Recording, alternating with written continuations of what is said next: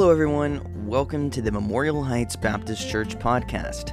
Here you'll find archived all of our previous messages dating back to late 2020.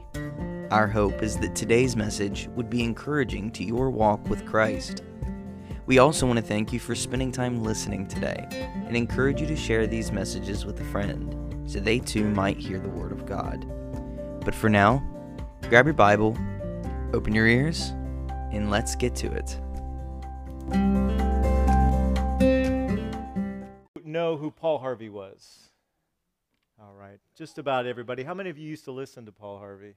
I remember when I was a kid and we were on long road trips and Mom and Dad would be playing the radio. Of course, we didn't have CD players back then. I guess we had a cassette player. In fact, I remember one of Dad's vehicles, we had an 8-track in the car, but we had the radio on a lot as we were traveling, and I remember hearing about the rest of the story. And I was always fascinated by that. These stories that we think that we know or things that we've heard, but there are some key facts that when we find those out, it completely changes the way that we look at the story. We've all been very familiarized with the term fake news these past number of years. And more people are waking up to just how fake almost all of the news is, not just mainstream news, but most of the even alternative quote-unquote media is also owned by billionaires and mega corporations. And so it's hard to know what the facts are. I remember hearing Denzel Washington talking to a reporter. Some of you may have seen that video on YouTube or on social media, where he said that if you don't hear the news, you're uninformed, and if you do hear the news, you are misinformed. And sadly, that is very true today. Well, we're going to look at a very familiar story, but hopefully I'll be able to shed some new light on this story, some light that was shed for me as I was studying Dr. Arnold Fruchtenbaum's commentary. Don't ask me to spell that. Actually, I think I probably could, but I'm not quite confident on that. But Dr. Arnold Fruchtenbaum is a Messianic Jewish scholar, and he has a commentary out on the book of Genesis, and I found it very helpful, not only in this series, but tonight in preparing this message. I'm going to refer to his commentary, although I didn't bring it out with me. I don't think I need to read from it, but I'll refer to it a number of times tonight. But he shared something in the commentary that it made me think of Paul Harvey. It made me think of the rest of the story, and it gave me a new perspective on what we're going to look at tonight. And so as you turn to Genesis chapter 26, let me remind you what Solomon says in Proverbs 18:17. He that is first in his own cause seemeth just, but his neighbor cometh and searcheth him. What does that mean? It means there's two sides to every story. And if you only hear one person's side of the story, you can get a wrong opinion more often than not. Because none of us like to paint ourselves as the villain. None of us like to paint ourselves as the one in the wrong. And so when we tell a story, particularly if we are not filled with the Spirit when we are telling the story, oftentimes we leave out maybe key details that give a different perspective, give the other person's perspective on the story. And so Solomon says, make sure you ask questions. Whenever somebody tells their version, make sure that you get a second opinion. Make sure that you question to find out if what they're saying is really the whole story or whether you need to get the rest of the story. As we talk tonight about Isaac, and I know we have a number of our Awana workers who are joining us tonight, I debated postponing this message for a few weeks, but then I thought, well, this is such a familiar story. I don't think you need to have been with us for the last 7 weeks or 8 weeks now to be able to jump on to the lesson tonight. But we've been talking about Isaac and looking at the life of Isaac. Isaac has grown in his faith over the decades, but even now in the, let's just say, latter years of his life, Isaac is still living in the shadow of his famous father. He's following in his father's footsteps, but tragically, we've seen a number of times he's also followed in his father's failures as well. Now, tonight, as we come to the end of Genesis chapter 26, he's an old man. We're going to see in the beginning of chapter 27, he's lost his eyesight, but more significantly, chapter 27 tells us that he has become nearsighted in his faith, not just his physical sight, but his spiritual sight as well. And so as we come to this passage, we're going to see a number of circumstances where men and a woman of faith have faltered in their faith. And so tonight we're going to talk about feeble faith. Feeble faith. When does our faith become feeble? When we don't trust completely in the Lord. We have a lip service to the Lord, we sing praises to the Lord, we bring our prayers to the Lord, but we're really not operating in faith in the Lord. We're operating in what we can see. We're operating in how we feel. We're operating in what we think we can handle. And so again, Solomon commands us by authority of the Holy Spirit who guided him to write this, trust in the Lord with all your heart. This is Elijah's memory verse at school this week, by the way. Trust in the Lord with all your heart. Lean not in thine own understanding. In all thy ways, verse 6 says, acknowledge him, and he shall direct thy paths. He shall direct thy paths. Paul reminds us in 2 Corinthians 5:7 that if we are going to have a growing Christian life, if we are going to have a vibrant, victorious Christian life, we have to walk by faith, not by sight. We have to walk out of the shadows of what we cannot see in this dark, dark world and into the light of God's Word, into the light of God's promises, into the light of the Holy Spirit's leading. And so tonight, Isaac, part 8, feeble faith.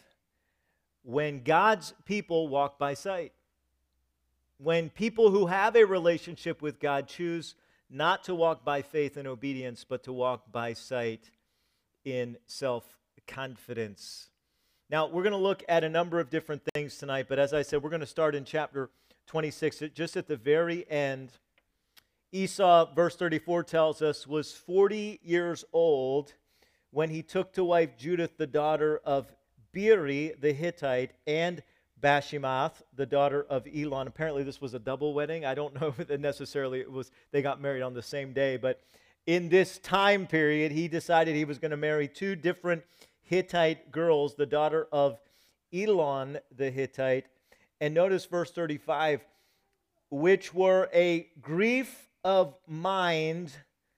Literally, the Hebrew here would be translated, or better translated, bitterness of mind or bitterness of spirit.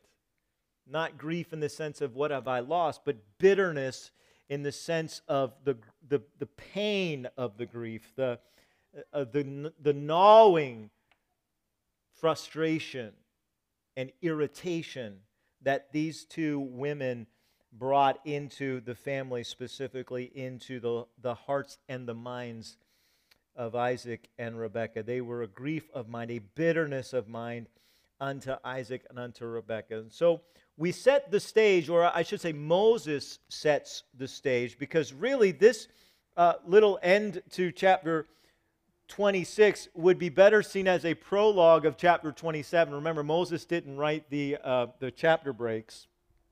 Those were added thousands of years later. And so we're thankful for that because it helps us find where we're at in the text. But these verses really serve as a prologue to what happens next. And we see the blues of the bitter parents. These Hittite women that Esau chose to marry. And Dr. Arnold Fruchtenbaum, in his commentary, Genesis, said this about this choice of the wives. Quote, Esau's marriages emphasized his continuing unfaithfulness to the Abrahamic covenant. What a contrast to the way that his father found his wife.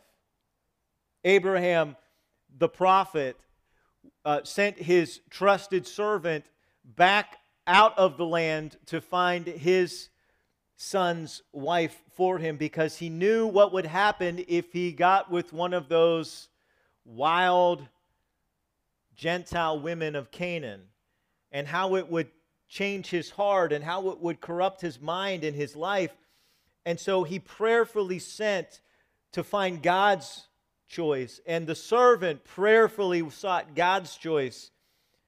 And here's Esau, who is just driven by what attracts him, driven not by what God has given him, in the sense that he's privileged to be the son of Isaac, to be the grandson of Abraham. And here he is, the firstborn, and he's already sold his birthright. He's already despised his birthright and sold it. And now he has pursued foreign women. And so with that as the backdrop, Moses wants us to recognize that as we move into chapter 27. And we look at what I'm going to call the blunder of the blind prophet. Listen to the first 4 verses, what Moses writes. And it came to pass that when Isaac was old, that's, we're going to see how old in just a second, that when Isaac was old, his eyes were dim so that he could not see. He called Esau, his eldest son, and said unto him, My son. And Esau said unto him, Behold, here I am. And he said, Behold, now I am old, I know not the day of my death. Now therefore take, I pray thee, thy weapons, thy quiver and thy bow, and go out to the field, and take me some venison, and make me savory meat. By the way, I'm so thankful for the savory meat that Elmer has given to us, that Butch has given to us, and we've eaten pretty much all of that stuff as we've gotten it. So I can understand Isaac's desire to have some savory meat from the field. But he's consumed with this. He's consumed with this value, this priority. Make me savory meat, such as I love, and bring it to me that I may eat, that my soul may bless thee before I die. Now, in these 4 verses, we see 4 great errors. 4 great errors that this now blind prophet has made. And the first one that he makes, the first blunder, is assuming that his death was imminent. Now, I'm not going to do all the math for you tonight, but again, I would just point you to Dr. Fruchtenbaum's commentary, where he does the math and he shows the verses. When you compare the Scriptures with the Scriptures and you do the math that's given to us throughout the book of Genesis, here's what we discover. Isaac was 100 years old at the end of chapter 26 when Esau got married, and Esau was 40 years old when he got married. That's the exact same age that Isaac was when God brought Rebekah into his life. Now here in chapter 27, 37 years have passed. He is 137 years old. He is an old man. We know that from comparing when we do all the math of how old was he when he died, and how old was Isaac when he died, and how old was Jacob when he went down to Egypt, etc., etc. When we do all the math, he's 137 years old. But here's what you need to know. He's not going to die until he's 180. So 180 minus 137, he has another 4 decades plus that he's going to live. So why does he assume that he's going to die? Why does he assume this is it? Well, there's a couple factors. The first one Moses highlights for us, and it's, I think, more clear in the Hebrew than it is even in the English translation. But Moses seems to imply here that his fear of death was somehow linked to his sudden loss of eyesight. In other words, something physical had happened to him. Maybe it was a sickness that he had gotten, but there was some possibly illness that had happened to him that affected his eyesight so much that he could not see. My grandmother, before she died, was legally blind and still driving, and it took the doctor to take her license away from her, and my dad and his brother had to get the doctor to get the license because she would not stop driving. She was legally blind. I would walk into the kitchen, And across the room, and she'd be sitting at the kitchen table, and I'd say, "Hey, Grandma," and she wasn't sure which of the grandchildren I was. And she didn't have that many. This is Isaac. He is blind, essentially. He may be able to see some light and shadows, but he has suddenly lost his sight. Now, there's a second factor that, again, we have to really search the Scriptures to find this. And that is, we find out from the previous chapter that Ishmael, his brother, who was 14 years older than him, had died 14 years earlier. Now, what does that mean? It means he is now at the age that his older brother was when he died. And so when you compare those two things, he's seen his brother die at this exact same age. He has now apparently had some kind of health issue that has affected his sight. He assumes that he's about to die. Be very careful that you don't allow circumstances to become certainties. Sometimes our circumstances convince us of certainties that are not certain. And we get so consumed with worry about this and about that when this and that may never ever happen. I think it was I don't remember who it was, but they said that 95% of the things, maybe it was Dobson, 95% of the things that we worry about never happen. Now, I know some of you are thinking, what about that other 5%? Yeah, but with that other 5%, that other 5%. 95% of the things that we are consumed with worry for never actually happened. And so here he is making a terrible, terrible decision because he's making an assumption about something that is not going to happen for another 43 years. The second mistake that he makes is electing or choosing to bless the wicked. He's electing to bless the wicked. Because make no mistake, Esau is a wicked man. He is a fleshly man. He has despised the great birthright with which he was given as a direct descendant of Abraham, and the Abrahamic covenant which was given to Abraham, and then reaffirmed with his father Isaac. And here he is, the firstborn, and he sells that because he's hungry and he's fleshly, and his physical desire is, if I don't have that soup, I'm going to die. Not, maybe I'll just eat the food that isn't prepared yet. Maybe I'll eat some raw vegetables. No. It's got to be cooked. It's got to be prepared by an expert chef. Otherwise, I'm going to be so famished that I die. And he despises his birthright, and he essentially mocks his parents in choosing to marry these wicked women who are a grief and a bitterness to his parents. He's a wicked man, and yet Isaac doesn't care because Isaac has already favored him, because Isaac favors the son that is the hunter and the man's man and the outdoorsman and the man that Isaac wished that apparently he was, the man that was more like his older brother Ishmael than he ever was. And because he's so consumed with these things that aren't really that important, certainly not as important as someone's heart and someone's character, he chooses to bless his favored son. Jesus tells us in Luke chapter 14, we're not going to take the time to go there tonight, but Luke chapter 14, Jesus says, you need to understand, if you want to be my disciple, you better love me more than anything. More than your parents, more than your family. I have to be number one. Because if you put your wife, your parents, your kids before me, you're making them an idol. And that's not going to go good for either of you. That's going to go bad for them and for you. No, I would die for my wife, but she cannot be my God or my goddess. Okay? She can't. She can't bear that weight. I can't be her God. I can't bear that weight. And it would destroy our relationship if either one of us tried to make the other one more important than Jesus Christ. So we have to make sure that Jesus is number one. And sometimes it's not the problem isn't the spouse, right? Sometimes it's the kids.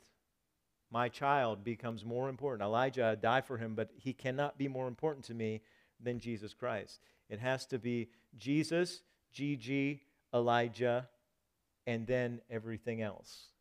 It can't be Elijah first and then Jesus. And where am I going to squeeze God in? So he elects to bless the wicked. Number 3, here's the third thing, and this goes right along with that: failure to seek and obey the Lord. He's going to make a decision that he has not prayed about. He is going to make a major decision that is going to impact his family and generations to come, and he has not spent any time in prayer. Do you know why he hasn't spent any time in prayer? Because he already knows what God's going to say, and he don't want to hear it. He don't want to hear it. So when I know what God says, and I don't want to talk to him about it because I already made my choice, God's going to let me sometimes have what I want, but it's not going to be good. It's not going to go well. Oh, it may feel good for a moment. It may look like it's all coming together and working out. Nope. Failure to seek and obey the Lord. When we do not pray, we become the prey. Okay? When we do not pray, we become the prey. And so this guy who wants his son to go hunting for him so he can bless him, I mean, what's that all about? Bring me a meal, so I'm going to test you. He's already made his choice. It's like, I'm just going to get a good meal out of him. Hey, I'm 137 years old. Do what I want. I don't know what he's thinking here. But it's selfish, and it's a failure to seek the Lord. Paul says, 1 Corinthians 10:12, wherefore let him that thinketh he standeth take heed, lest he fall. And let me add this one as well, guys. Failure to consult his wife. Failure to consult his wife. How do we know that he didn't tell his wife? Well, look at the next verse. Verse 5. Rebekah heard when Isaac spake to Esau his son. She overheard. He didn't go to her. He's making this major decision. This is going to be the moment when he blesses his son and he doesn't even tell his wife. Why? Same thing. You know what she's going to say. He don't want to hear it. So guys, when we don't consult our wives because we don't want to hear it, that doesn't mean our wife isn't God. And ladies, your husband's not God. It's not that we don't ever just do everything that the other person says. But God, if God brought you together, and if he didn't, there's a problem there that needs to be addressed. But regardless, you're together now. So that's the one, right? You're the one flesh now. So if your wife, or if, ladies, your husband is not carnal and is not and living in sin, that's a different situation. Rebekah is not some carnal woman, although she's going to make some bad choices. She's not a carnal woman. God has given her the prophecy. God told her when she was pregnant with these 2 boys, you got 2 sons. In fact, you got 2 nations in your womb, Rebekah. And the elder will serve the younger. God declared it before they were even born. And so God has chosen Jacob to be the one who is favored. And by the way, Jacob is the one that Rebekah favors. That's her failure, because you should never play favorites. I know one of your kids might be more like you, or maybe it's the fact that they're less like you that makes them easier to love. Maybe they're more like what you wish you had been when you were younger. I don't know. Maybe you have more in common, and that's why.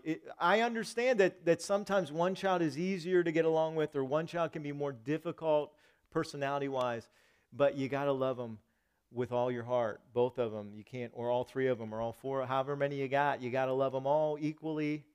You got to love them all unconditionally if they're your kids. You can't play favorites. And that's what Isaac and Rebekah did. Both of them failed in that area. But Isaac failed to consult his wife. He foolishly tried to keep her in the dark. And guys, your wife's going to find out, so you might as well tell her. Right? She's going to be able to read it on your face. There's times when I would try not to tell Gigi something because I didn't want to upset her, right? But I'd be upset about something, and I think, well, I don't want to upset her. I don't want to upset her. So what does she think? She sees me upset. I'm not talking to her. She thinks, I must be mad at her. Something must be wrong. So I learned, even if it's something I don't really want to, if I'm grieved about it, I got to be honest with her. I got to tell her. She's going to think it's her if I don't, and that's just going to make things worse. Don't fail to consult your wife. So, what happens next? Verse 5. Rebekah heard when Isaac spake to Esau his son. Esau went to the field to hunt for venison and to bring it in. And Rebekah, man, now she is no spring chicken either. But Grandma got some skills, okay, for better and for worse. And Rebekah spake unto Jacob her son, saying, Behold, I heard thy father speak unto Esau thy brother, saying, Bring me venison, make me savory meat, that I might eat, and bless thee before the Lord before my death. Now therefore, my son, obey my voice, according to that which I command thee. Go now to the flock, fetch me from thence 2 good kids of the goats, and I will make them savory meat for thy father, such as he loveth. Oh, I know how to satisfy your father. I know what to give him. I know how to feed him. And thou shalt bring it to thy father, that he may eat, and that he may bless thee before his death. And Jacob said to Rebekah his mother, Behold, Esau my brother is a hairy man, and I am a smooth man. Now these were twins, so they did look alike, but there was one big striking difference. It wasn't Arnold Schwarzenegger and Danny DeVito, okay? For some of you remember back then, the Twins movie. But one was really hairy and the other wasn't, okay? So he says, what are we going to do? In verse 12, my father peradventure will feel me, and I shall seem to him as a deceiver, and I shall bring a curse upon me, and not a blessing. And his mother said unto him, Upon me be thy curse, my son. Only obey my voice and go fetch me them. And he went and fetched and brought them to his mother, and his mother made savory meat, such as his father loved. And Rebekah took goodly raiment of her eldest son Esau. She went into his closet, which were with him in the house, put them upon Jacob her younger son, and she put the skins on the kids of the goats upon his hands and upon the smooth of his neck. And she gave the savory meat and the bread which she had prepared into the hand of her son Jacob. And she is working fast. She's working fast to get this done. It's almost like maybe she already knew it was going to happen and she was listening for it and planning for it, I'm thinking. But the conspiracy of the calculating mother is a warning to us, because here's the rest of the story, guys. I, for many years, had heard Jacob stole the blessing. Jacob stole the blessing. Jacob stole the blessing. The rest of the story is Jacob didn't steal the blessing. Esau was trying to steal the blessing. God had already declared over 70 years before, almost 80 years before, because these guys, by the way, are in their 70s when this happens. Now, they're going to live a lot longer, okay? But for them, they're middle age. For me, I'm middle aged, right? But for them, 70s and pushing 80 was middle aged. These are grown men. God has declared by prophecy that Jacob is the one who will get the blessing. And not only has God favored him, but he purchased the birthright. Now, a lot of Bible commentators try to separate the birthright from the blessing, and they are different, but understand that the blessing was supposed to go with the birthright. It was supposed to go with the birthright so that the birthright would be effective. Because what was the birthright? The birthright was the responsibility. It wasn't just the inheritance. It was the responsibility to carry on the family and to take care of mom and to take care of any other family members who might still be living and might still need cared for. The birthright was not just a blessing, it was also a burden. It was also a responsibility. And see, Esau didn't want the burden. He just wanted the blessing. He didn't want the responsibility. He just wanted the rights. And sometimes we are more like Esau than we would like to be, because we come to our relationships and we want the rights, but not the responsibility. Right? We want our wife to provide for all of our physical needs, but we don't want to provide for her emotional needs. And the wives can be the same way. They want to provide they want the husband to provide for all of their emotional needs, but they don't really feel any kind of responsibility to provide for them. And if either of those is the case, and at different times in our lives, maybe we all fall into that because we're all sinners. We're all sinners. So maybe we all fall into that from time to time, but if we live like that, it's very destructive. It's very self-absorbed and selfish. And here is Esau. Bless me, Dad. I know I sold the birthright. I know I sold my right to be blessed, but I want that blessing. And Isaac wanted to give it to him. So this conspiracy of the calculating mother was not a conspiracy to take something from Esau that did not belong to him. No, no, no. This belonged to Jacob. She's trying, but here's her failure. Here's where her faith is feeble. She's trying to fix a problem in the flesh, not going to God to fix it, not relying on God to be her shield and to be her strong tower. That's the problem. Remember what happened when Sarah did that? Abraham, I can't give you this child. We got a problem here. So let me give you my handmaiden, and I will raise the child like it's my child, even though it will be Hagar's child. And what happened from that? Consequences we're still feeling today in the world. Consequences we're still feeling today. And the same thing is happening here. She's trying to fix it without faith. And anytime you try to fix something without faith, you're going to fail.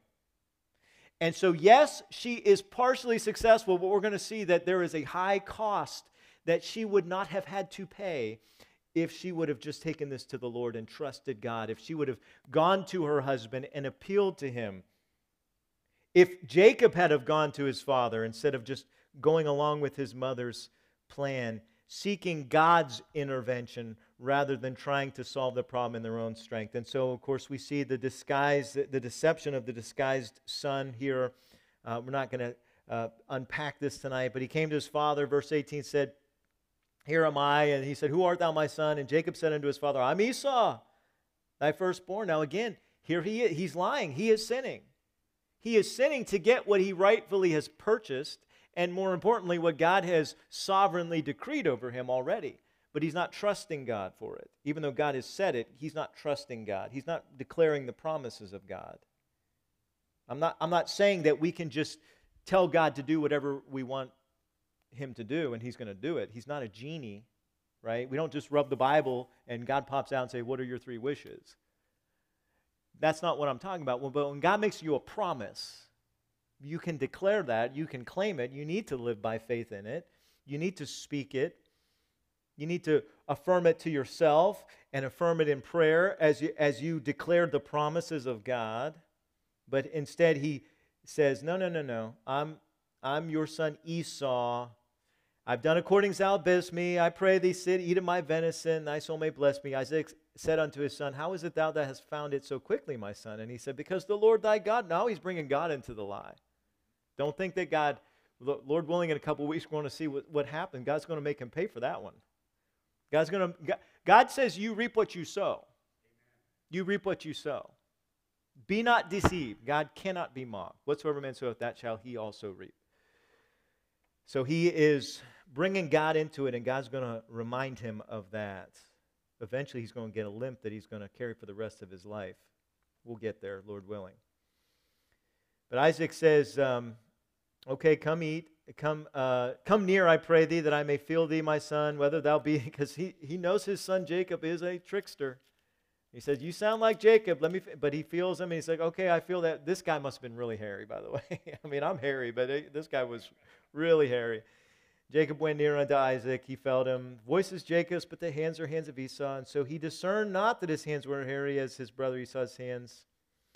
He discerned him not because of that, so he blessed him. "Art thou my very son Esau?" He gives him chance after chance to tell the truth. He said, "Bring it near to me, and I will eat of my son's venison." Now, let me just, again, we're not going to unpack all this tonight, but do you remember when Balaam tried to curse Israel? And he couldn't, God wouldn't let him do it. So every time he tried to curse him, he ended up blessing him. See, that's what would have happened if he had just been honest. If he would just have been honest and trusted God. God's not going to let his prophet declare something contrary to what God has already declared. God would not have let that happen. So we have to trust the Lord. We have to walk by faith, not by sight. So he came near, he kissed him. Verse 27, He smelled the smell of his raiment, blessed him, said, See, the smell of my son is as the smell of a field which the Lord hath blessed. Therefore God give thee of the dew of heaven and the fatness of the earth, a plenty of corn and wine. Let people serve thee and nations bow down to thee.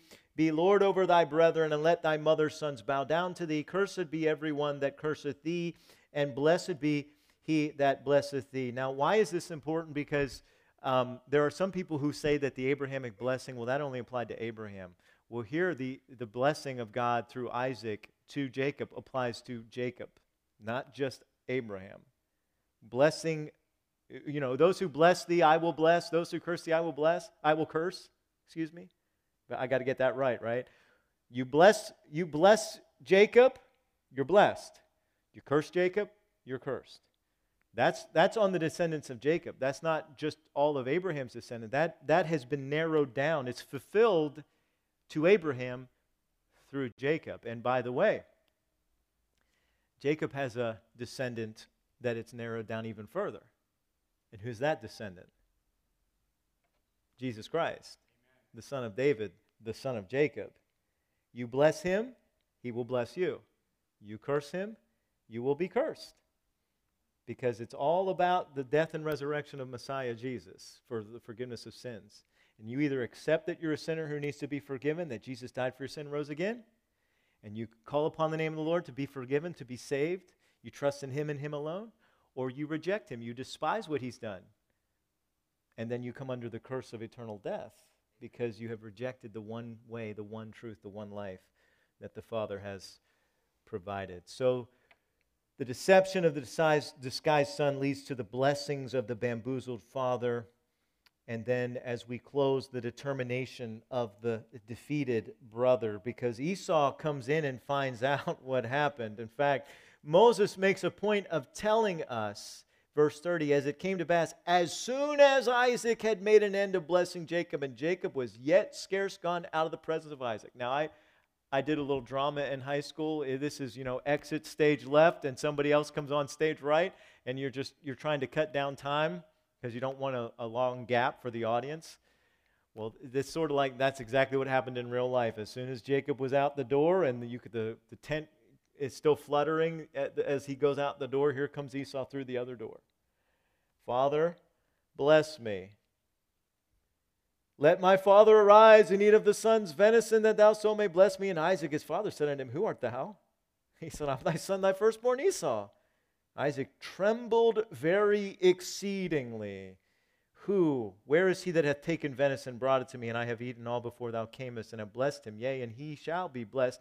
And when Esau heard the words of his father, he cried with a great and exceeding bitter cry, and said unto his father, Bless me, even me also, O my father. See, when the New Testament says that Esau wept bitterly after he sold the birthright, it wasn't just the birthright that he was grieving. It was the blessing that went along with the birthright that he also forfeited. He tried to steal it back, but it didn't work out.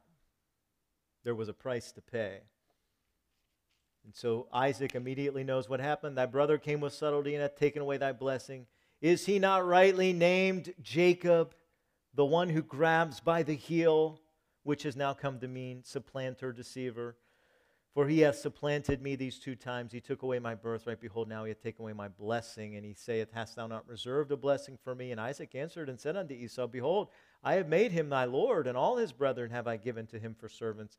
And with corn and wine have I sustained him. And what shall I do now unto thee, my son? And Esau said unto his father, Hast thou but one blessing, my father? Bless me, even me also, O my father. And Esau lifted up his voice and wept. See, now when it matters, he cares about the man of God. Now when it really matters, he wants God's attention through his prophet. The father is his prophet, is God's prophet. His father is God's prophet. Now he wants the blessing, and now it's too late. Behold, thy dwelling shall be the fatness of the earth and the dew of heaven from above, and by thy sword shalt thou live, and shalt serve thy brother. And it shall come to pass, when thou shalt have the dominion, that thou shalt break his yoke from off thy neck. And Esau hated Jacob because of the blessing wherewith his father blessed him. And Esau said in his heart, The days of mourning for my father are at hand. Then will I slay my brother Jacob. We're going to see the hatred and the bitterness and the cost to Rebekah's heart that she has to pay in the weeks ahead because she tried to fix things not by faith, but by her own cunning and manipulation. A brother hating and wanting to kill his own brother. The first murder in human history, the murder of a brother at the hand of his brother, Cain. And now we see Cain's spirit is being imitated by the spirit of Esau. This is what happens when God's people walk by sight and not by faith. But the promise is, as Lord willing we'll see in the weeks ahead, God is not done with Jacob. Even though Jacob has tried to fix things on his own, God's promise stands. And even when we try to fix things on our own, God's promise stands. If we confess our sin, He is faithful and just to forgive us our sin and to cleanse us from all unrighteousness. And so we're going to see how God disciplines Jacob and draws him, even in his failures, closer to God and makes him more a man of faith at the end than his father Isaac had ever become. Let's pray. God, we thank you for the honesty of Scripture, the insight and the correction that it offers us. God, we pray that whatever part of this historical account is relevant to our life today, God, that your Spirit would show us and apply that to each of our hearts in each of our lives, God. May we be men and women who walk not in our own strength, but by faith in the God of all strength. We ask this all in Jesus' name. Amen. That's all for today. I hope this has made a positive impact in your relationship with Jesus.